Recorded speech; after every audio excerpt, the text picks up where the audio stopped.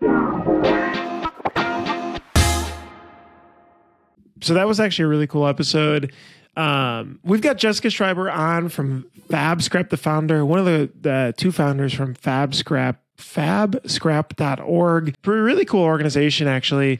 They basically take used fabric from a lot of these brands in New York and on the East Coast and be able to recycle or upcycle them into other things. So they sell stuff, but they also sell a lot of the fabric back again. So it helps reduce a ton of waste. They're taking in about 7,000 pounds per week of fabric right now. That's 2 truckloads 5 days a week. Yes. That's a lot, right? And then some of it has to get sorted.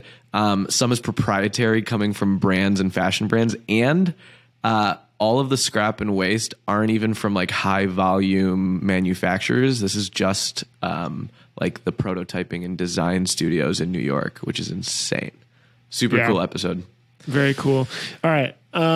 Excited to be able to dive in. Jessica, appreciate joining us. I did a lot of research on Fabscrap. I didn't debrief Steven yet though on all this stuff, but I've got all the notes on my end. So I've been Insta stalking. Okay, our Insta's a good place to start. You're verified on Instagram, so we know it's legit. I have to buy my verification on Twitter now, I guess. But so Jess, you go by Jess or Jessica? Jess is good. Yeah. Jess, cool. We have 2 Jesses that work at Campus Inc., so that's great. Okay, your Instagram's very legit. Yeah. Did that happen organically, or did that happen organically, or did it take a lot of time to get there? Like, did something go? Did you go viral? No, we haven't gone viral. That's just like organic growth over the last 6 or 7 years. But yeah, it's been an evolving process. It looks a lot more professional now than it did in early days when I was running it myself. But yeah, now we have some real graphics up and using it more legitimately as like a marketing tool. It's super legit. Go ahead, Bruce.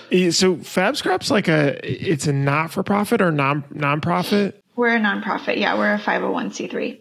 Okay. But you guys do have a strong business model. So based off my research, you're growing, your facility's growing, you're hiring people. It's like profitable. I'm sorry, I don't know the details of like the not-for-profit, nonprofit, like for-profit. But anyway, like it's sustainable. The business is sustainable off of this model that companies that have to deal with fabric, whether wholesalers or a lot of brands, it seems like, pay you to take a lot of their excess scraps out. Right.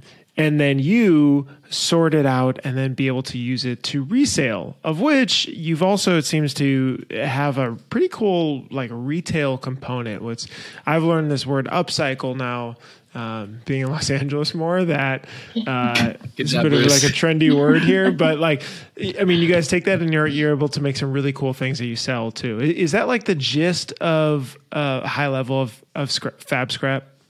Yeah. I mean, that's really, in a nutshell, it's like businesses have a ton of waste, and usually it's not like measured or recorded. Like, we don't really think about what businesses throw away because there's so much attention on what we throw away as consumers. But businesses have a ton of waste, a lot of it usable. And so by connecting like business waste with individual consumers, that's kind of where our thrift model comes in. And so we have a B2B side where we're working with like 750 fashion companies, and then B2C where we're taking the usable fabric, and we have a fabric thrift store, 2 in person and 1 online. What is a sense of size here? Just to understand, because this also isn't, for folks listening, is not like in your garage. Some of the videos, like a lot is going on. So, where are you guys at size wise? Yeah. So like I said, we're providing textile recycling service now to 750 fashion companies, and we're picking up about 6,000 to 7,000 pounds of fabric a week. Wow. How do I visualize 6,000 to 7,000? How many? Like, we know rolls of fabric. We've seen rolls of fabric. So think they either come in on rolls, or we have Fabscrap bags that look like giant laundry bags, like the biggest laundry bag that you could like purchase at a laundromat. And brands will fill that with scraps or they'll send us rolls. So 6,000 to 7,000 pounds. I mean, we're running 2 trucks a day, 5 days a week, and we're filling those trucks. So if that helps, filling like a van or box truck. 2 trucks a week, and then 5 days a day. 2 trucks a day. So 2 truckloads of fabric a day. And is this all in New York mostly? Yeah. Or all? We just expanded to Philadelphia at the end of 2021. And that kind of opened up more of the mid-Atlantic, like DC, Baltimore, New Jersey. And so we've started to sign up more companies along the East Coast and mid-Atlantic, but the bulk is New York. I mean, it's the fashion capital. That's where all the brands have their offices. So, and production facilities, right? Or like, how large is that? That has to be a lot of space. That's what's crazy is what we're picking up is only design waste. So this is just the waste from people like doing the very initial mock-ups of a garment. We're not even touching yet when they say like, okay, go ahead and make 100,000 t-shirts or 100,000 jackets. We're not even touching that waste yet. Most of that happens internationally at this point anyway. But what we're working with is really just design office. And that's what's so incredible. So we've picked up over 1 million pounds and that's just design waste. Okay. So if you have that many truckloads, how much space do you have? Because like we can barely hold. Yeah, we can barely, like at Campus Ink, we get 40, 50 boxes from UPS a day, and I feel like we're busting at the seams. How much space do you all have? Yeah, I mean we're creative with space. We have about 12,000 square feet in Brooklyn, and then about 6,000 in Philly. But in Brooklyn, a good portion of that, I would say like 3,000 of that is office space. Like that's also where just like our office and headquarters are. And so we're really trying to like get through material as fast as possible. It comes in, we sort it either internally or with volunteer help, and then we want it to go out either by sell or for recycling. Okay, go ahead. You guys. I was gonna say, okay, so if you're bringing that much in, and you're kind of getting whatever comes your way, right? Like it's not like it's just ready to upcycle. You still have to process it. Right. Like, do the companies then pay you all to come pick that up, like a recycling service? Yeah. So that was like, I think the big transition that Fabscrap was for when I was even pitching it as a business idea is most people think like it's fabric, so it's a donation. And we think that way even as consumers, like, oh, if I'm not going to wear this sweatshirt anymore, I should donate it. The problem is there's so much volume, and there's only like so much that fashion schools can take, so much that arts organizations can take. Like neither of those could take 6,000 pounds a week and process that properly. So a lot of designers were just throwing it away. And the same way that these companies pay for trash pickup or they pay for paper recycling, we're now just the textile version of that. So we really had to kind of change the verb from you're donating to Fabscrap to you're recycling with Fabscrap. And the only thing that we do take as donation, like we'll pick up for free, are usable rolls of fabric because we know we'll be able to resell them. And that's what donations should be. They should be things that can be resold so that the org can use that money for their charitable purposes. So this couldn't work with, I'm just thinking, right? So our industry is a lot of screen printers, embroiderers. It's probably more scrap, but there also is just extras that may be ordered and sitting around. But to donate, it would need to be more like organized on a roll or unused like that, you're saying? I mean, we do work with a few artists and screen printers for that reason. Like there's misprints, there's extras, things like that. And so instead of throwing those away, or sometimes if they're somewhat proprietary, depending on what you're screen printing, you can't donate them. And so in that way, like we do work with some of those companies as like a recycling resource instead of throwing it away. Okay. We're going to get back to the episode, but real quick, got a couple of awesome sponsors I want to talk to you about. First off, GraphX Source. If you need a solution to help improve efficiency and reduce costs in your art department, GraphX Source offers industry-leading outsourcing options for your shop to be able to handle this. They're plug and play with Printavo or any other shop management software. But the big thing is production art, right? So SEPs, mockups, creative art, order management, digitizing, all that good stuff. They're there to help. Campus Ink is a big graphics user. You guys have, you said 2 artists now? Mm-hmm. Jeannie and Nancy. Jeannie and Nancy, shouts out. And make sure to use Printavo Pod for 50% off your first vector, SEP, or embroidery order. Thanks, GraphX. Bruce, I don't know about you, but when I'm reclaiming screens these days, I only use EasyWay. Just kidding. It would be pretty funny to see Bruce and I try to reclaim a screen. It'd be pretty funny to see Bruce reclaim a screen. But if he did, he wouldn't spend all day cleaning dirty screens. He'd use EasyWay's line of environmentally conscious chemicals to get the job done faster, more efficiently, and cost you a fraction of the cost per screen. Our favorites at Campus Ink are 701, 842. Bruce's favorite is Easy Glide. EasyWay has environmentally friendly chemicals to help reclaim, run efficiency. If you value a company to help you with how-tos, best practices, and questions, EasyWay is there. Give it a go. Thanks so much to the team at EasyWay. We appreciate you. Ferg, do you need... No, I didn't like that one. I was going to say, who is your daddy? Well, I have a couple, but one of them is Dave Eggers for ink and supplies. Actually, Dave Eggers crossed 500 followers on Instagram. Major shout out, Dave. Ooh. And to his 500th follower, he sent them a handwritten card and a gallon of ink. And he texted me, he goes, "What do you think of this?" And I said, heck yeah. So if you need ink supplies or a daddy, hit up Multicraft Screen Printing and Digital Supplies. For over 50 years, they've been providing you with top brands at competitive prices. Mention the Printavo Pod and receive an extra 10% off your first order. Dave's actually working on a new logo. He sent me a couple of different options. They were pretty cool. Oh, that's awesome. I had to turn one down because the New Balances and the socks weren't in there. So I was like, not going to work. But thanks, Multicraft. All right. Last but not least, Supercolor. Bruce, you've been heat pressing. Don't be shy. You've been heat pressing in your house.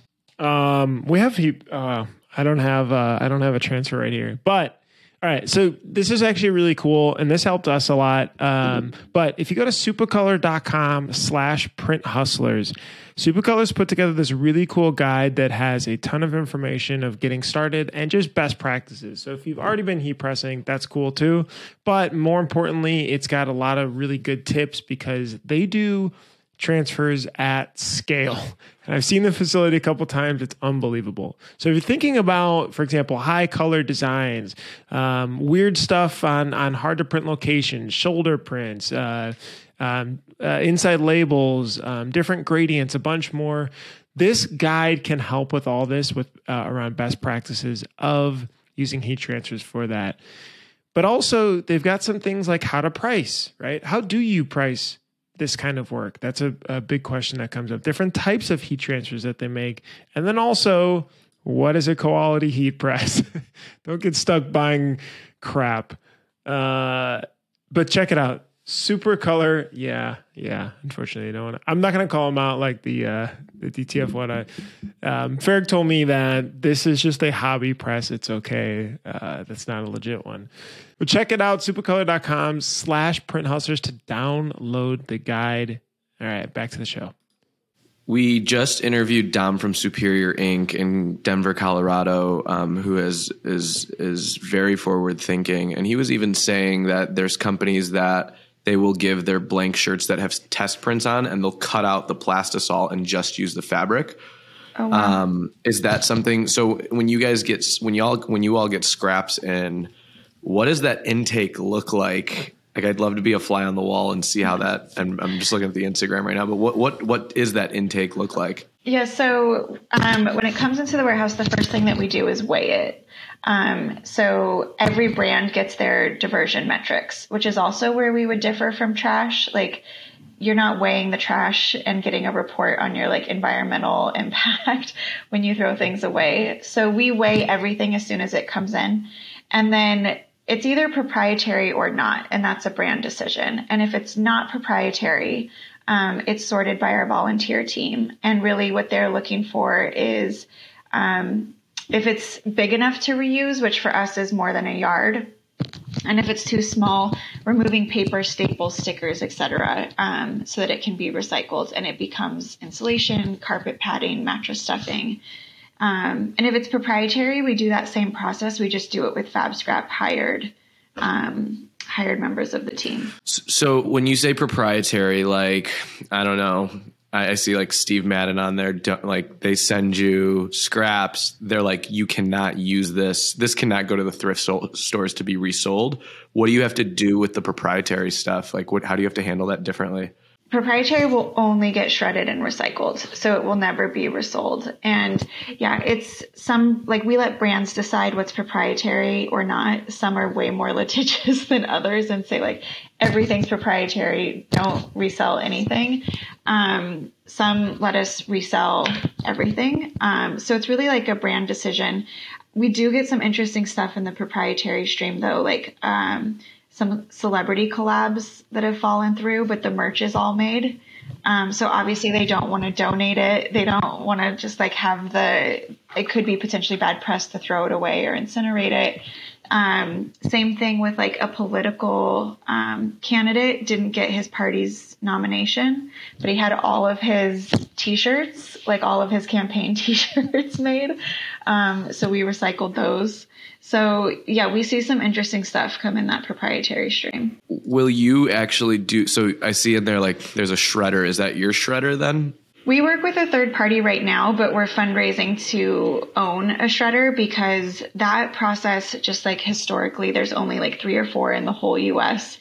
They're very secretive. Like it's very much a black box, and it's sort of like you have to know people who know people to even like find one to use. So we're trying to own our own shredder so we can be a little bit more transparent about that process and share more about how that works. If anyone wants to get into the apparel shredding business or fabric shredding business, there's an opportunity there. There's a demand.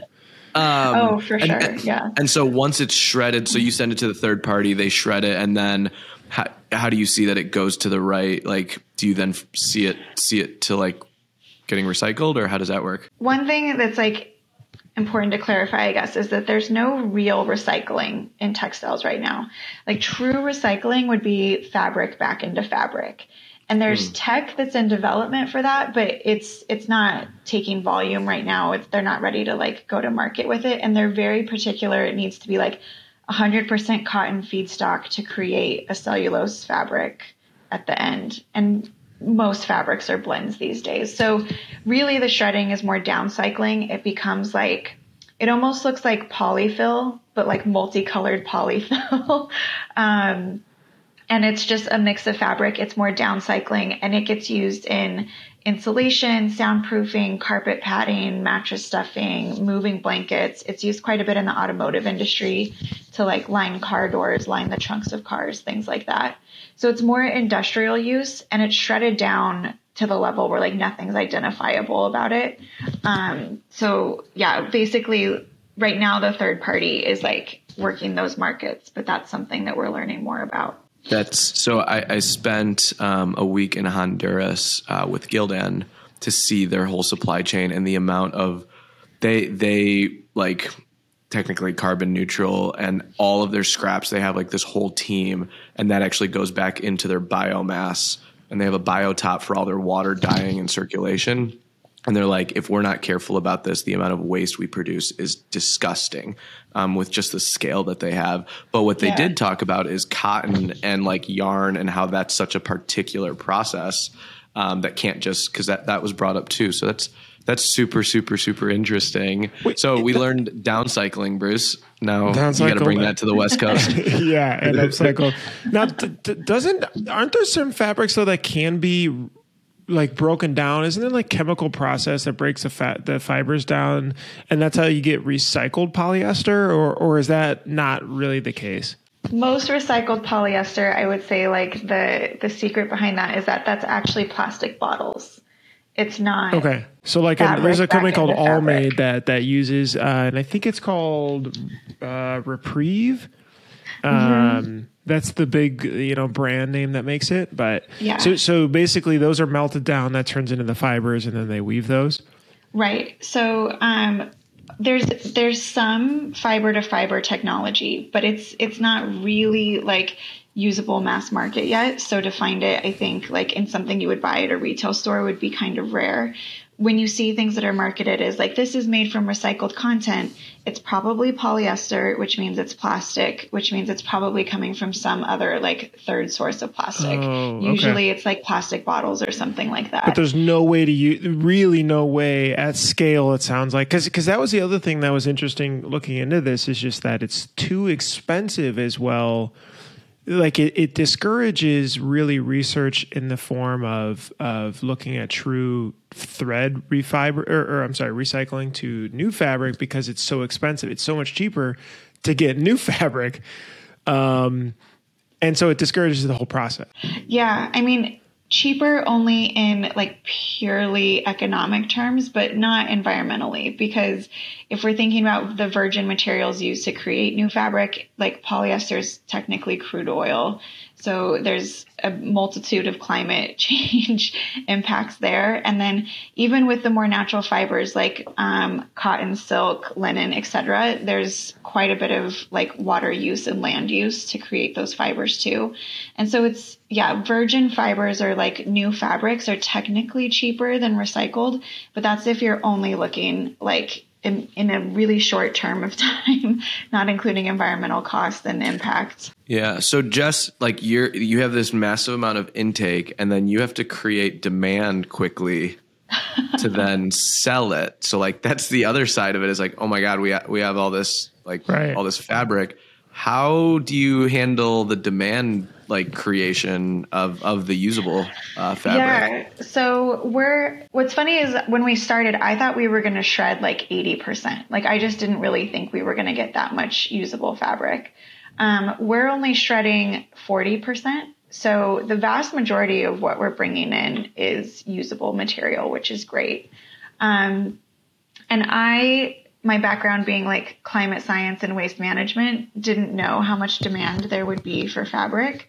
My co-founder, her background is fashion design. And so she came on particularly because we had so much fabric to sell. And I was like, I don't know the blue, but I couldn't tell you that it was a denim of this weight with this weave for these uses the way that she could. And so she's really been able to market the fabric, particularly where we've seen a lot of growth is with fashion schools, because we're definitely cheaper than retail fabrics. It's still really high quality fabric because it's coming from New York City design offices, and it's lower quantities. We're probably not going to have 50 yards of something, but most individual students, home sewers, crafters, Etsy stores, they don't need a ton of volume anyway. And so it really fits this nice niche market of the home sewer, the fashion student, the new Etsy store. And all of them are really interested in doing something more sustainable anyway. So yeah, our warehouses are basically open to the public. You can come shop from everything that's not proprietary.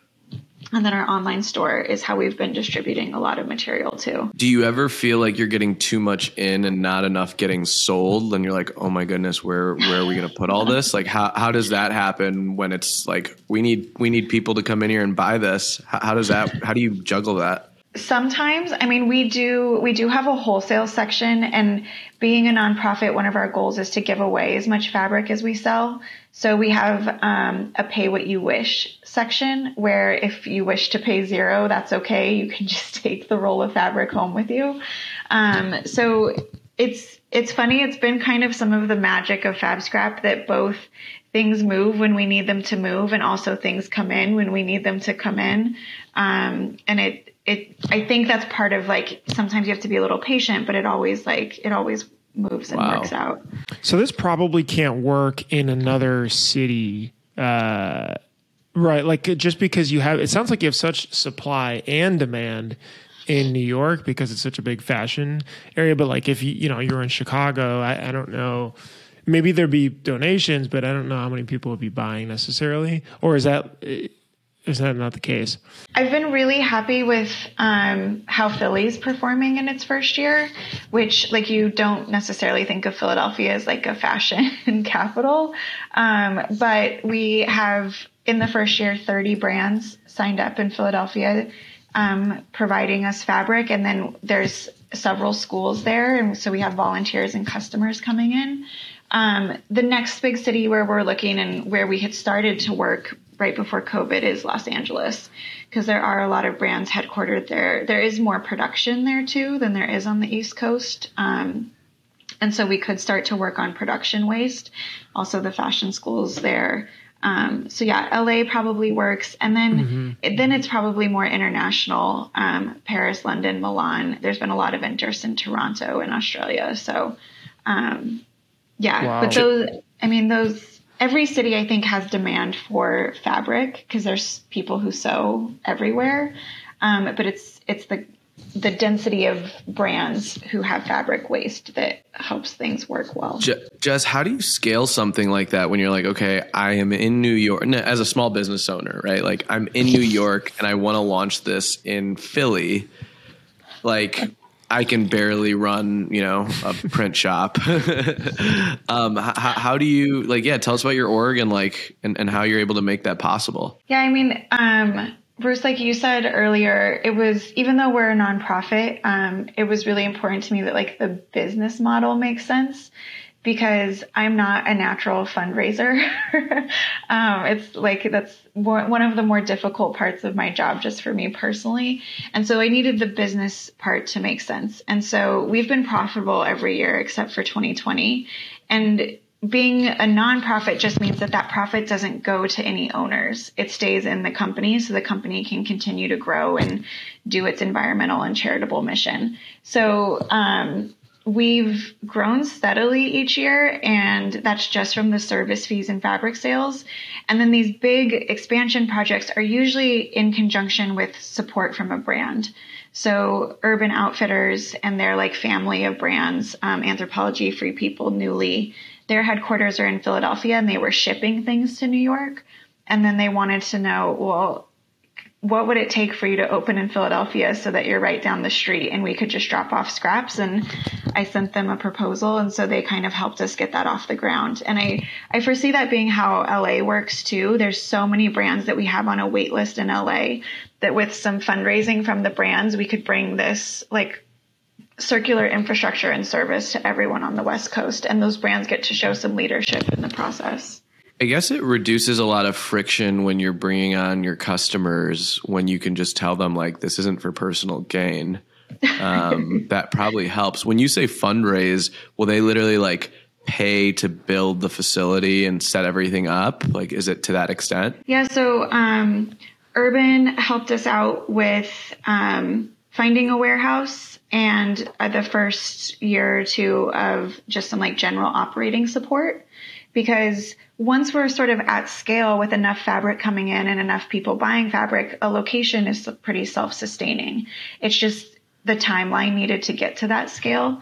And yeah, I think it reduces some friction in that like they get a lot of great press and can show a lot of leadership for doing this. Like they are bringing it to the new city, but then 29 other brands also get to use the service. And also that they're getting so much data. Like every brand who signs up gets so much environmental data, which they're now using in CSR metrics. Yeah, that's crazy. And what's CSR? Communications, corporate social responsibility. Yeah, that's really cool. I mean, you never know like how much goes to waste or what it is, or to be able to show it off. Yeah, I think that's been a main selling point that I've seen grow over the years of people really being interested in the data of the diversion, the recycling. I mean, we go so far as to give brands their CO2 savings, even from the recycling and reuse that we do for them. So it really helps them when they have questions about like what they're doing around sustainability. And how early on in the process did you start giving them that data? Like coming from your background, was the data important to you from the get-go? Was that like a foundation of the business? Yeah, I mean, I think prior to starting Fabscrap, I worked at New York City's Department of Sanitation. And so coming from like a government background, data was sort of what ruled everything. So I've been tracking it since day one. or in the early years, they would get an annual impact report. But in the last couple of years, we've upgraded our systems where they can log on and in real time see from each pickup what their environmental impact is. What do you use for that? Or did you have to build something? That seems like such a specific niche of a software tool. Bruce, there's a software opportunity. Simple like waste management, recycling, waste management. It's better than waste management. The core is Salesforce, but yes, we had to do a lot of customization to make it track everything that we needed. Holy cow, that sounds expensive. To integrate Salesforce right now. Yeah, we're also doing the same, and it's behind, and it's very expensive. Okay, I mean, it's powerful, but it's a beast. Like, are you using Sales the partners platform or whatever? Yeah, like Sales. Okay. Yeah. My Salesforce Slack channel is like the dark. Like I hate being in it. Anyways, I digress. So coming from sanitation, okay, let's backtrack. How did you just decide to start doing this? What moved you to tell us about like early days? Yeah. Well, first I think I was studying climate science at Columbia, and that's how I ended up in New York. And one of my professors at Columbia worked at sanitation, and they were launching for the very first time clothing recycling for the city. And she needed some interns, and I very quickly volunteered. And so I was working at the city when they rolled out clothing recycling for the first time. They put donation bins in apartment buildings, in basements, laundry rooms, lobbies, so that people could just drop their clothing and home goods and shoes from their apartment instead of having to take bags in a cab or down the street. And so that was sort of my intro to textile waste. And I learned a lot very quickly because, I mean, we move a lot of material, but that program, when I left it, was 250,000 pounds a month they were collecting. So massive amounts of textile waste in New York City. And then because I ended up getting hired there and sort of running that program for the city, anytime there were questions about what do we do with textile waste, those would find their way to my inbox. And there was probably 25, 30 brands that all had the same question, what should I be doing with my design waste? And there wasn't a good place to send them. They were getting turned away from arts programs and fashion schools because it was just too much material. And so I started a working group, let's just talk about what this problem is, what roadblocks you guys are hitting. But I was already really familiar with the collection, with the end uses, et cetera, from doing it on the post-consumer side. And so that really became the focus group for Fabscrap. And I pitched the idea on a TV show to get my initial funding, and here we are. What show? Project Runway did a 1-season Shark Tank spinoff where they had investors hearing pitches about fashion companies. Okay. And so I wasn't quite in the fashion space. It was definitely in that Venn diagram of fashion and waste, but I pitched, and that's where I got the funding to get started. Whoa. Yeah. I didn't know that. That's super cool. I knew there was a segment on CBS, but okay. So you pitched on Project Runway. That's HBO came out with the Hype or the Max also recently. Mm-hmm. How did you get on that? How did you get on the show? That's awesome. A friend of mine, one of her family members was involved in production. And so she knew that they were looking for people, and she told me to apply. And it was really just an idea at the time. I didn't have anything set up. I hadn't started. I was still at sanitation. But I applied, and then they were we really want you to come in for a pitch. And so I put everything together. I actually gave my 2-week notice right before I pitched because I was I need to make sure that I'm fully invested in this. Whoa. Yeah. But that's before you gotten any investors or any you're just okay, I'm doing this. Yeah, I was at that point. I was sort of I think I can do it with or without investment. I kind of know what needs to happen next, and the investment would be great. It would make it happen faster. But yeah, it was one of the things I always tell people who have an idea for a business and they're like super secretive about it is like, you should start telling people right away. Because if I hadn't told my friends that I was thinking about this, I never would have been connected to the show and been able to pitch. And no one is going to care about your idea the way you do. No one is going to chase it the way that you will. And so I don't think you have to like hold it so close to your chest. So who invested, or how did that all play out? I mean, filming was really intense. Tell us about that. I've heard some stories. From like contract all the way through to like the end of filming. It's just like an intense process, reality TV. And there were four investors. I pitched and 3 of them made investments. And then they also encouraged me to go nonprofit because they were like, I don't think this is going to like scale immediately and be like a huge return, but it's valuable what you're trying to do. So we'll make the investment, but go nonprofit. And one thing that I thought was hilarious is you do the pitch a couple times before they sit down. And they have you do it 2 times happy and 2 times sad so that they have clean takes of you happy and sad either way. And the then you actually of business pitching. Do that again. Okay, look sad. Yeah. We need like, more this tears, is a Jess. happy take. More tears. Yeah. That was it. And then what was crazy was they kept getting upset with me because my happy and sad takes look the same. And I'm just like, it's a business thing. Like, I'm not going to cry on TV if this does, you know what I mean? Like, don't humiliate. Yeah. Was this in LA, or where did you have to film, or in New York? It was in New York. Yeah. Wow. And then when you like, we've talked to some friends that have been on like Shark Tank and stuff like that. Was there a period of time before it aired that you couldn't talk about it? Yeah. And that was the worst. How long was that? We filmed in May and it aired in November. Oof. Yeah. And that part was really hard because I'd already quit. But I couldn't tell anyone why I had quit my job. So I was just like consulting kind of on the side, and like I was still building the business. Those months actually helped me get a lot of the setup done, like the website, the business cards, the insurance, like just putting everything together. So those quiet months kind of helped, but it was really hard not to tell people. Bruce, how cool would it be to not talk about the business you're going to launch 4 months from now? And you can only work on it in secrecy. I mean, there's a lot to do. Much stuff done. Yeah, get a lot you're done. right. Maybe that's what you should do. Because 4 months goes by pretty quick, especially if there's like no foundation or anything set up. There's so much to do. Were you allowed to tell anyone? I mean, you're under NDAs, but like obviously my family knew. Yeah, you just can't post online or anything like that. Yeah, it's just like you can't publicly share any results. And then when it aired, were you open for business? Was it like, we're live, we're ready to rock and roll? Yeah, basically. And it was good. I would say like it wasn't, because I think this was the first season of the show and it obviously doesn't have the like viewership of a Shark Tank.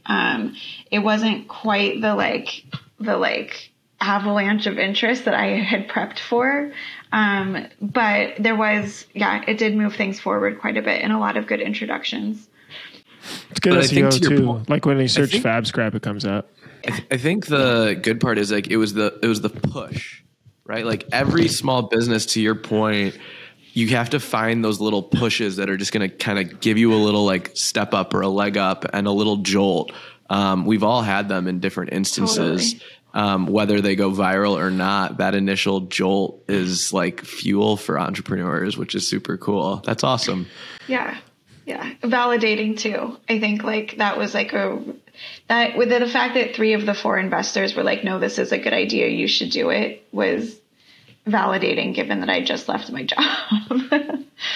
It's a good feeling. There was a segment on CBS. I'll drop the link in the description here.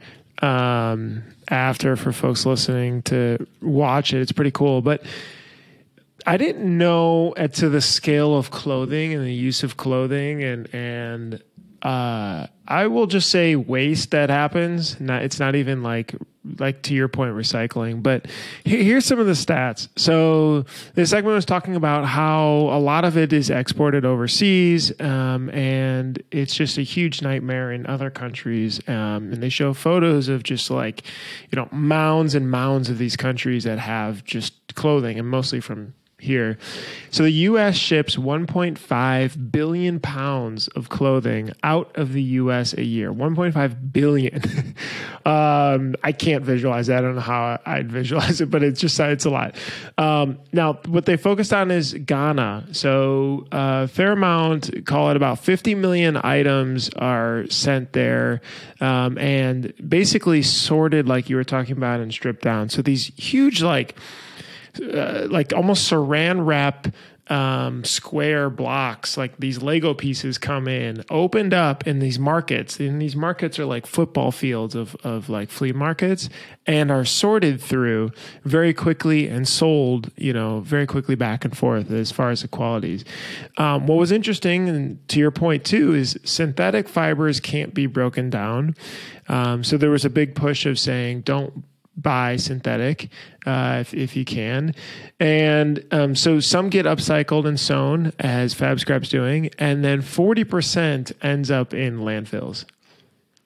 And this just continues every single year. This isn't, like a one-time deal. So it just continues and continues. And they're just showing it like it ends up in the ocean. It ends up sitting there in, all these other countries. But as curious, I'm sure you're exposed to this or like have thoughts on this or and also just curious as to what we could do in our space. All the shops listening do have influence with customers to be able to help direct them and make better decisions, but that's a lot.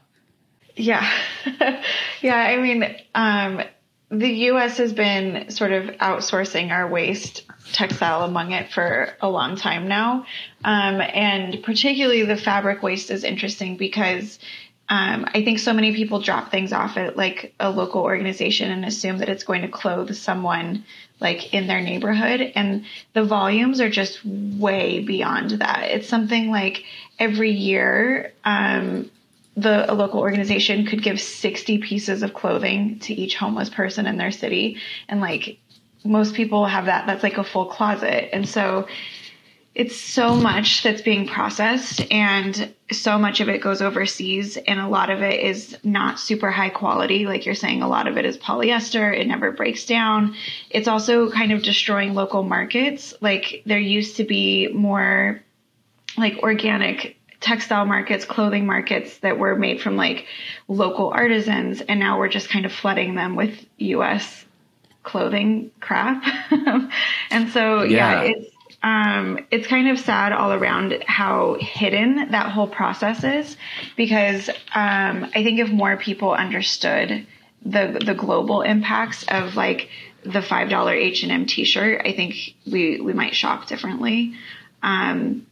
And so some of the things that we usually suggest, definitely where you can, like natural fibers preferred, because if they are going to end up back in the ground somewhere, at least they will break down. So cotton, linen, the bamboo stuff, silk, wool, at least those things will break down over time. And also when you're shopping, the longer you can keep something, the better, because part of what like accelerates this is that we buy something and we like wear it for while it's trendy, maybe like a month or two, and then we toss it. And so that really contributes to how much we're sending overseas. So to my campusing team that makes fun of me for wearing a tie-dye hoodie for the last 5 years, I know. Yeah, you're very sustainable. Mm-hmm. Yep. Haven't. I just same one every day. I won't tell you how many I have of them, but that's okay. This is super fascinating. Okay, like, what's your take on Patagonia, right? Like they actually said recently that they wouldn't want their customers to like wholesale and decorate on it. I've been reading through a little bit of his book. What's your take on like his whole philosophy on everything? Are you like a big follower of him? Yeah, I've read a bit. And then or is just it a in marketing general, farce too? They're one of the few companies that I think like really intentionally thinks about how they're running their business, beyond just what it means for marketing. Mm-hmm. I think for them, it's been a plus that the right decision for people and planet has also been profitable for them in a marketing sense. But one of the things that they've always done really well is creating more of their stuff is a little pricier, but it's created to last for a really long time. And so that also means that their resale market is pretty high for customer or for them if they're taking back things for resale. I know that at some point they were doing a lot of repairs, which is great from the customer perspective and from theirs. So yeah, I mean, I think it just works out for them that what they're doing is good, but also marketable right now. Yeah, they talk about it's Yvonne Chouinard, and they talk about the book's called "Let My People Go Surfing." So Bruce, you should probably read this for a surfer. But they talk about the hardware that they use to make sure that like all the zippers can be repaired, everything can be mended. And I don't know if it's still true or not, but you can send your stuff back to them and they'll fix it, or that everything should be repairable. And sure enough, like a lot of us have Patagonia jackets that have lasted a lifetime. And I think there's a lot to be said there about high quality stuff that can be fixed. For sure. So that's a pretty good one there. What's, so now that you're kind of thinking about LA and Philly, is your goal for this to be a thing across the United States? Like there's so many ways I can see this playing out if we were to talk 10 years from now, which I hope we do. Like, what are your grand plans for the business? I mean, we have a few things that I'm hoping start to take shape over the next couple of years. Definitely like West Coast expansion. Like I said, that was something we had started in January of 2020 and it got cut short. So definitely West Coast expansion. And then I think beyond that, it's probably more franchising internationally, because I think someone who knows that city, knows the industries there, knows the creative community there is going to run it better than I could. What we want is the data, and we want to kind of like understand the full circular system and market. So as long as the data is sort of under our roof, then we're good. I think the next thing that we're trying to do is really help brands reduce waste. So we've done a good job of recycling and redistributing it, or like recycling and reusing it. But like the goal would be that we're not creating so much in the first place. So we're really doing an audit of everything that we bring in and helping brands communicate with their mills about how to better sample fabric so that they're not creating so much waste in the first place. So we'd like to take some leadership there on like real reduction changes, not just recycling. Then with all of this data, and like we have so many brand partners now, and there's some new legislation that's being introduced around textile waste and like responsibility in the fashion industry, I think we could help inform future policy so that it's actually meaningful and like having the impact that we want, but also on like a realistic timeline for people to comply, for the infrastructure to be there to be able to handle waste loads, et cetera. So I hope we can get involved in policy too as that moves forward. And Jess, there's definitely a need for it in screen printing. Like just in our industry, there isn't much communication about, and how many scraps and waste shirts that we all have. I think Dom was one of the first ones to talk about it like last week, Bruce. I don't know if you've heard much about it, but it's definitely a market that needs it. So if you're looking for opportunities, we're here for you. Sure. Yeah, we can definitely work with screen printers. We have a few in New York signed up for service.